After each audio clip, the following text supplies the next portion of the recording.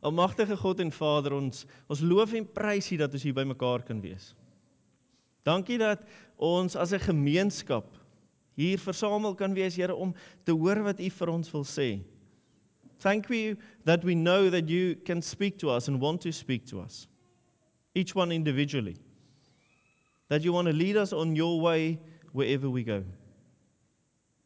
Here God, ons is hier om te luister vanoggend.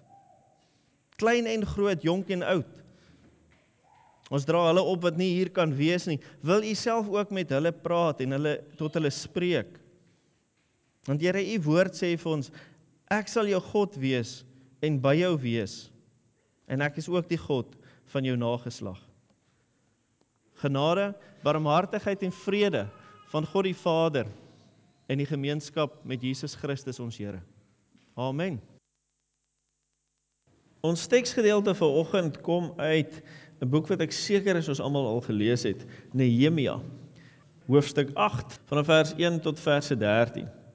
Nou vriende, die boek Nehemia is 'n baie interessante boek. Dit is nie 'n te lang boek nie, dit is 'n lekker leesboek, maar dit is 'n vreemde boek ook. Dit is redelik geskiedkundig, dit is deel van die kronitiese geskiedenis, so 1-2 kronieke, Esra en dan Nehemia, en dit moet ook saam met hierdie gelees word. Nehemia was die seun van Gekalja, en hy vertel die boek. Nou, terwyl hy die boek vertel in die begin, lees ons as hy in die paleis van koning Artasas, of Artaxerxes, as mens meer na die vertaling toe gaan, wat in so 450 voor Christus, vir so 20 jaar regeer het. En ons gedeelte wat mens lees in die begin van die boek in hoofstuk 1, sê presies vir ons wanneer dit was. Dis in die maand Kislev gewees, wat tussen November en Desember was, die 5de Desember tot die 3de Januarie. En die 20ste regeringjaar van koning Artasasta, en dit beteken, hierdie boek is geskryf om en by Desember 455 na Christus, of 445 na Christus, want is 13 jaar nadat Esra weer in die stad aangekom het. So baie spesifiek sê dit vir ons, waar in die geskiedenis word hierdie vir ons neergeskryf. Die Jode het net teruggekom van ballingskap af, 'n klomp van hulle. 'n Klomp van hulle was nog steeds in ballingskap gewees. En Nehemia een van hulle. Hy het in die paleis gewerk. En nou hoor hy by Joodse ballinge wat teruggekom het, dat dit nie baie goed gaan in Jerusalem nie. Die mense wat terug is bedroef, hulle is hartseer, hulle weet nie wat om te doen nie. En as die koning hom baie goed gesind, want hy vat dit na die koning toe, en hy sê dit groef hom, hy weet nie wat om te doen daaromtrent nie. En die koning sê vir hom, gaan help jou mense. En dis waar die boek is. Dis waaroor die boek gaan. Hy gaan help hulle in Jerusalem. En dit gaan oor 'n paar vreemde sake. Hierdie hoë staatsamptenaar wat in die koning se paleis werk, wat gaan en dan bou hy 'n muur. Dan bou hy die stadsmuur. Om welke rede? En dan lei hy die stadsmuur op 'n baie vreemde manier in. Maar wanneer ons die gedeeltes regtig bestudeer, dan besef ons, Nehemia skryf in 'n idioom. Hy gebruik hierdie verhaal, hierdie geskiedenis, om 'n boodskap vir ons vandag ook te gee. En dis waarna ek en jy gaan kyk. Ons lewe op verskillende terreine. Elkeen van ons wat hier sit, het verskillende beroepe. En daarmee kom verskillende uitdagings en eise. En dit is soms asof mens twee lewens lei. Vir ons as Suid-Afrikaners in Brittanje nog erger. Jy het 'n Afrikaanse lewe en 'n Engelse lewe omtrent. En wat Nehemia oor werk en oor praat, is juist dit. Twee lewens wat eintlik een lewe moet wees. Nie een by die werk en een by die huis nie. As daaroor dink, dikwels is die hardste man by die werk die sagste pappa by die huis. Of die sagste man by die werk die hardste pappa by die huis. En dis waaroor ons gedeelte volgende gaan. So kom ons lees uit Nehemia. En ons kyk hoe ons hierdie twee wêrelde bymekaar kan uitbring. Hoofstuk 8. Toe die 7de maand aanbreek, was die Israeliete dus oral in die stede. So die eerste dag van die 7de maand. Die hele volk het soos een man by mekaar gekom op die plein voor die waterpoort en vir Esra, die skrifgeleerde, gevra om die wetboek van Moses waarin die bevele van die Here aan Israel opgeteken is, te bring en voor te lees. Die priester het toe die wet voor die gemeente gebring, man en vrou, elkeen wat kon verstaan, dis kinders bo 12 ook. Dit was op die eerste dag van die 7de maand. Hy het daaruit voorgelees op die plein voor die waterpoort van ligdag af tot die middel van die dag ten aanhore van mans, vrouens en elkeen wat kon verstaan. Die aandag van die hele gemeente was by die wetboek. Die aandag van die hele gemeente was by die wetboek. Esra die skrifgeleerde het op 'n houtverhoog gestaan wat vir die doel gemaak was. Reg langs hom het Matitja, Sema en 'n klomp ander name. En dis een van die ander vreemde dinge van Nehemia. Hy noem al hierdie name elke keer en dit gee kredietwaardigheid aan die geskrifte as ons daarna kyk. Vers 6. Dis 13 leviete wat langs hom staan. Esra het hoër gestaan as die hele gemeente en het die boek voor almal se oë oopgemaak. Toe hy dit oopmaak, het die hele gemeente opgestaan. Esra het die Here, die grootte God, geprys en die hele gemeente het met die hande omhoog geantwoord, Amen, Amen. Toe kniel hulle en buig diep voor die Here. Die leviete, Jesua, Bani, Sereb, Jamin, Akub, Sebatai, Hodia, Masaia, Kelita, Asaria, Josabat, Ganan en Pelaja, het die wet aan die gemeente verduidelik, terwyl die volk daar staan. Die leviete het uit die boek, uit die wet van God voorgelees en dit uitgelê. Hulle het die betekenis weergegee, sodat mense kon verstaan wat gelees word. Nehemia die goewerneur, die skrifgeleerde, priester Esra en die leviete, wat die gemeente onderrig het vir die hele gemeente gesê, hierdie dag word gewy aan die Here, julle God. Moenie treurig wees nie, moenie huil nie. Dit was omdat die hele gemeente gehuil het by die aanhoor van die wet. Nehemia het verder gesê, gaan vier fees, eet, drink en deel uit aan die wat niks voorberei het nie. Hierdie dag word gewy aan ons Here. Moenie bedroef wees nie. As julle die Here met blydskap dien, sal hy julle beskerm. Die leviete het al die mense gekalmeer met die woorde, wees rustig, dit is 'n gewyde dag, moenie bedroef wees nie. En die hele gemeente het toe gaan eet, lekkernye uitgedeel en groot fees gevier. Hulle het goed begryp wat vir hulle gesê is. Tot sover uit die woord van ons Here. Vriende, die woord van ons Here sê vir jou en vir my, wie 'n kind van God is, soos ons gedoop is, luister na elke woord van ons Here. Voor ons hieroor gesels, kom ons bid net eers saam, asseblief. Dankie Here vir u teenwoordigheid, dat u ons groet vanoggend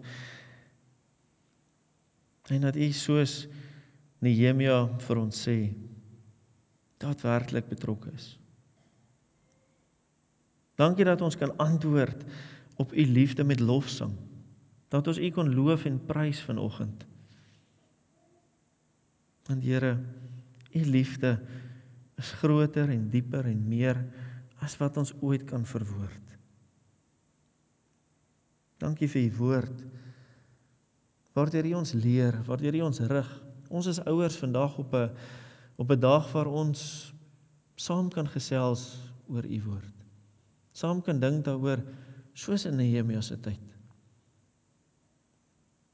Dankie dat ons kan weet, duisende jare later, het dit steeds betekenis vir ons. En dat ons nie self daarin hoef te soek nie, Here, maar deur u Gees, dat u ons lei. Dat u ons lei in studie, dat u ons lei in verstaan, en dat u ons lei deur u woord. Here, help ons dan ook om te verstaan. Help ons om soos die Israeliete van ouds te begryp wat die boodskap is wat u aan ons wil kommunikeer. Neem dit wat ons aandag aftrek weg en help ons om te verstaan. Help ons om dit deel te maak van wie ons is. Amen. Vriende, ons Here Jesus, ons gedeelte sê 'n paar goed vir ons vandag en ons kan baie lank daaroor gesels. En ek begin by die eerste sin. Die eerste dag van die 7de maand. Soos ons die Bybelse siklus verstaan, was dit basies die nuwejaarsdag gewees vir hulle. 'n Dag wat ons almal ken, hoe ons dit sou vier. En so moes hulle dit ook in groot vreugde vier. Levitikus 23 sê dat dit 'n gedenkdag was, 'n rusdag, waarin hulle God se nabyheid kon vier. En dan gaan hulle nie tempel toe nie, want in die tempel was net die mans toegelaat. Nee, hulle gaan na die plein toe by die waterpoort. Rede? Want almal wat kon verstaan moes daar wees. Mans, vrouens en kinders.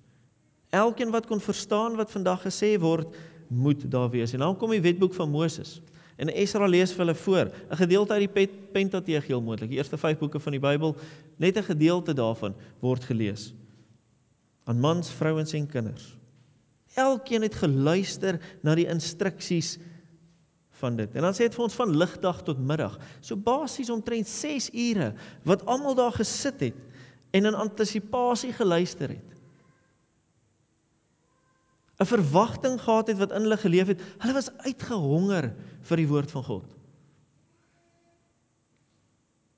En daarom begin hulle treur.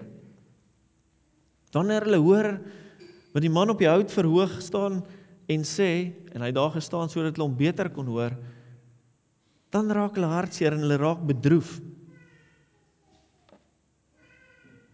En dan sê die Lewiete, hulle moenie bedroef raak nie, hulle moenie treur nie, want dit is goeie nuus wat gebring word. En daarom, wanneer Esra begin lees, prys hy die Here. En hulle prys die Here op verskillende maniere. Die volk het soos die gebruik was in daardie tyd, hulle hande in die lug gesit en gesê, Amen, prys die Here. En daarna het hulle besef wat hierdie woorde vir hulle beteken, en het hulle gekniel, en hulle het diep gebuig, want hulle het verstaan wat dit vir hulle lewens beteken. En daarom sê Esra, grote God. Grote God. 'n beskrywing wat gegee was in die antieke Ooste, binne die ballingskap het hulle die woord gebruik, of die beskrywing gebruik, om te onderskei aan die enigste en die belangrikste God. Daarom het hom grote God genoem. En daarom het hulle in aanbidding gegaan. Wanneer Esra lees, dan staan hierdie Lewiete saam met hom en rondom hulle, en hy verduidelik vir hulle. Hulle verduidelik vir die volk en maak dit verstaanbaar wat gelees word, want baie van hulle het nie meer Hebreëus verstaan nie. Soos ons kinders baie keer nie meer noodwendig die Afrikaans verstaan nie, so het hulle nie noodwendig die Hebreëus meer verstaan nie. En dis hoekom die Lewiete daar was. Hulle onderrig hulle lei hulle. Hulle het heel moontlik in kleiner groepe verdeel na die groot voorlesing en verder studie gaan doen om hierdie betekenis hulle eie te maak. Vriende, en wanneer hulle bewus word van hulle oortredings vanuit die wet, dan raak hulle hartseer, want hulle weet hulle skiet tekort. Nou Esra, Nehemia en die Lewiete verduidelik, hulle hoef nie so te voel nie. Hulle kan bly wees, want as hulle getrou vashou aan God, dan kan hulle fees vier, hulle kan eet, hulle kan drink, hulle moet dit deel, want hulle kan verseker wees dat God hulle sal red en hulle sal bystaan. En dan gaan almal huis toe. Dan gaan almal huis toe, want hulle wil gaan fees vier. Hulle dank God daarvoor, want hierdie is 'n vreugdevolle gebeurtenis wat gebeur het. Nou as ons so daaroor dink, wat sê ons gedeelte vir jou en vir my? Wat se betekenis het dit? 'n Belofte. God is die God wat was, wat is en wat kom. Hy was die Israeliete se God gewees voor hulle in ballingskap weg was. Hy is hulle God toe hulle teruggekom het uit ballingskap uit. Want hy was saam met hulle in die ballingskap gewees. En hy's ook volgens ons gedeelte die God van hulle toekoms. So maak nie saak waar hulle was of waar hulle is nie, God is daar teenwoordig. En dis die belofte wat ons gedeelte vir ons inhou. Dis iets waaroor ons nie hoef te bekommer nie. Dit is 'n sekerheid waarmee ons kan leef. En dis wat Nehemia vir hulle kom sê. Wanneer hulle sê hulle treur, sê hulle nee, wees bly, want God is hier. Hy is by julle, hy bestuur julle. Hy is die een wat geskape het. Ons seëngroet vanoggend kom uit Genesis uit. Hy is die een wat jou geskape het. Hy is die een wat jou bystaan. Hy doen dit al van daardie tyd af. Hy het dit toegedoen, hy doen dit vandag nog.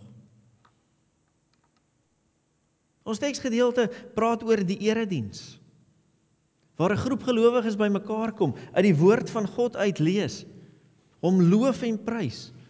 Dis 'n gewyde erediens. Ons sit met afwagting en antisipasie om te hoor wat God vir ons wil sê. Nie wat die een wat voor staan en sê nie, maar wat ons vir mekaar verduidelik, hoe God deur elkeen van ons praat, tot mekaar, om ons beter te help verstaan. En daarom moet ons nie treur nie, ons moet fees vier. Ons moet almal saamroep, elkeen wat dit verstaan, en ons moet sy boodskap deel. Ons moet dit hier deel, ons moet huis toe gaan, en ons moet dit daar deel, en ons moet dit met blydskap deel. Dien God met blydskap. Hy het gesê, hy het God geprys. Hoe het hulle hom geprys? Hulle het hom geloof, hulle het gesing, hulle het die hande opgehef, hulle het gekniel, hulle het gebid. Hulle het hulle verootmoedig voor God. Waar Moses hulle uittrek uit Egipte, dans Maria. Sy dans voor die ark, om God te loof. Hoe loof jy en ek God? Loof ons God soos wat dit binne in ons voel, soos wat hy vir ons sê ons moet, of is ons bekommerd oor wat die ander mense gaan sê of dink en doen? Ons moet hom loof en dien met alles wat ons is. Met my stem, met my musiek, met my hart, met my hand, met my beursie, met my voete, met alles wat ek is. Ek moet God se woord bestudeer. Nie net bestudeer in terme van dit lees nie, ek moet dit verstaan. En as ek dit nie verstaan nie, dan moet ek vra, dan moet ek gesels. Ek moet leer wat dit vir my wil sê. En wanneer ek besef wat dit sê, dan kom ek tot inkeer en dan besef ek my nietigheid. Dan besef jy en ek hoe klein ons is, en dan buig ons en ons kniel voor ons Here. Want ons is nie waardig om sy kinders te wees nie. As dit van ons afhang, nou soos die doop vir ons gewys het vanoggend, dit hang nie van ons af nie. Hy kies jou en my. Hy kies ons. En hy sê, ek is lief vir jou. Soveel so, hy het sy seun Jesus Christus gestuur, om jou skoon te was, om jou deel te maak van sy koninkryk, van sy toekoms, sodat jy en ek nie hoef te vrees in hierdie lewe of die lewe hierna nie. Ek en jy moet dit deel. Ons moet hierdie liefde en hierdie boodskap deel. Hulle het huis toe gegaan en hulle het gaan deel aan die behoeftiges. Wie is behoeftig? Dit is nie noodwendig net iemand wat op die straat sit nie. Dit is iemand wat soek, iemand wat hartseer is, iemand wat verlore voel. Ons moet fisies mense bedien en versorg, maar ons moet emosioneel ook mense bedien en versorg. Want God wil vir hulle lewens ook iets beteken. Net soos hy vir my en vir jou beteken. Jy en ek moet ander aanraak met God se liefde, met God se vergifnis en met God se redding. Dus jy en ek kan nie 'n werklewe en 'n huislewe hê nie. Ons kan nie 'n Afrikaanse lewe en 'n Engelse lewe hê nie. Die lewe wat ons leef, is een lewe, met een doel, en dis om God te loof en te prys. Om sy koninkryk te vestig. Dis wat ons gedeelte sê. Vir die van julle wat dit nou nog nie agtergekom het nie. Ons hele tradisie, se erediens, is gebaseer op hierdie gedeelte. Dis baie duidelik, dat hierdie diens die grondslag is vir ons Christelike erediens, wat ons tot vandag toe voer. Ons lees uit die woord, ons bestudeer dit, ons loof en prys God met alles wat ons is. Wanneer ons bid, kniel ons voor hom. Wanneer ek sing, dan jubel en juig ek, en as ek my hande in die lug sit, dan sit ek my hande in die lug, want dis hoe ek my Here wil dien. Wanneer ons bid en ek wil op my knieë gaan, dan gaan ek op my knieë, want dis hoe ek my Here wil dien. Wanneer ek wil stil word, dan word ek stil, want dit is hoe ek my Here dien. Wanneer ons die woord lees, en by die erediens by mekaar kom, is dit 'n ernstige gebeurtenis. Dis 'n rusdag. Dis 'n genadedag, waar ons God se grootheid besef en ervaar, en dit vul ons met ontzag. As jy daaraan dink, wie was dit gewees? Louis Giglio. Hande op, iemand al Louis Giglio gesien? Die ou wat oor die golfballetjies praat? Almal, enigiemand? Okay. Louis Giglio sê, toe Neil Armstrong op die maan was, het hy na die aarde toe teruggekyk, en het hy besef hoe klein hy is. Want die aarde was klein genoeg, dat toe hy sy duim ophou, hy hom kom uitblok, en nie meer die aarde kon sien nie. Nou die maan is ons naaste satelliet. Verbeel jou, jy staan op die maan. Sien jy jouself op die aarde?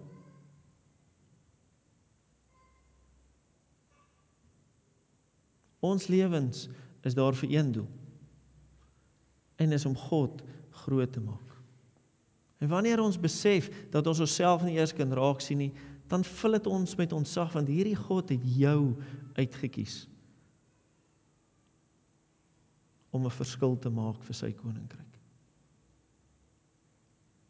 Deur jou kinders groot te maak, deur by die gemeente betrokke te wees, deur te leef waar jy werk, as sy kind, as sy ligdraer.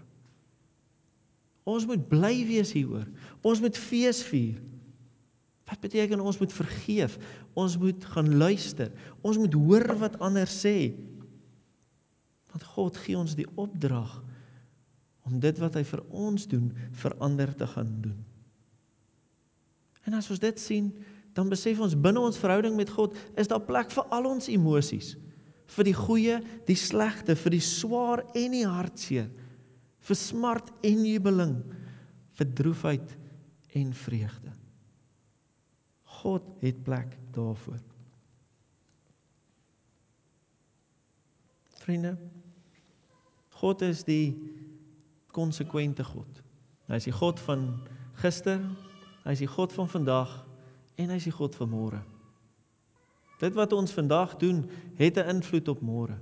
Dit wat ons gister gedoen het 'n impak op vandag, en het heel moontlik ook 'n impak op môre. Maar God is die gans andere.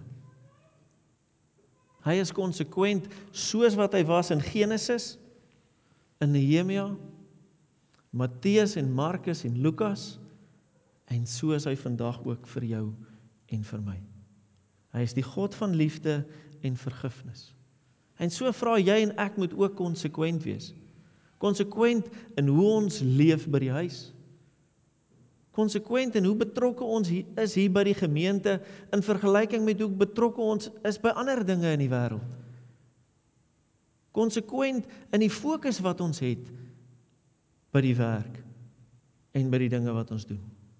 Of ek golf speel en of ek hier sit, Daar moet nie 'n verskil wees in die persoon wie ek is nie. Of ek by die werk is en of ek my kind grootmaak, daar moet nie 'n verskil wees oor hoe ek optree nie.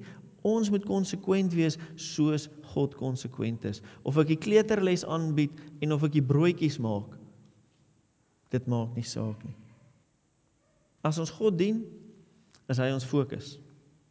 Ons doen alles tot sy eer en tot sy opbou. Die hele gemeente werk om sy liefde te deel. En as ek bedoel die hele gemeente werk om sy liefde te deel, dan beteken dit, jy en ek maak 'n effort om mense in te sluit. Jy en ek maak 'n effort om vir mense te versorg, om hulle om te gee voor. Jy en ek is soos Christus onvoorwaardelik lief vir elkeen wat rondom ons is. Daar's een God. Hy is die God wat mag het om te oordeel en hy is die God wat mag het om te verlos. Hy het krag oor die bose en die lewe. Hy is die God wat straf, maar hy is ook die God wat jou lief het en wat jou kies. Hy is konstant. Hy is onveranderlik en onverganklik. En daaroor hoef ons nie te twyfel nie. Hy verander nooit en daaroor kan ons bly wees. So die vraag wat by jou en my gevra word, ons laaste vers 13, is begryp ons. Begryp jy wat God se liefde vir jou beteken? Begryp ons wat die impak van God se liefde vir ons lewens is? Begryp ons wat dit vir ons gemeente beteken? Die lewe is een geheel, hier en daar buite, en mag jy en ek so gaan leef, dat dit duidelik is, dat ons weet God is in beheer. Mag jy en ek met blydskap gaan leef, oor die Here wat ons lief het, en wat ons versterk. Mag ons nie treur nie, want Christus se redding is vir jou en vir jou kinders, en vir jou ouers. Mag ons bly wees daaroor, maar bovenal mag jy en ek besef, dat ons dit nie vir onsself kan hou nie. Ons moet dit gaan deel, soos ons teksgedeelte sê. Ons moet dit gaan deel aan hulle wat dit nodig het. Siek is, arm is, emosioneel afhanklik is. Nie net in my gemaksone bly nie, maar daar waar die Gees met my praat, daar moet ek dit deel. Want jou en my redding is nie net beperk tot hierdie dag nie. Is nie net beperk tot hierdie erediens nie. Jou en my redding is gekoppel aan die ewigdurende God, sy ewigdurende liefde en sy ewigdurende opdrag dat jy en ek sy liefde moet leef. Dat jy en ek dit sigbaar moet maak, dat sy normes en waardes gestalte vind in ons lewens.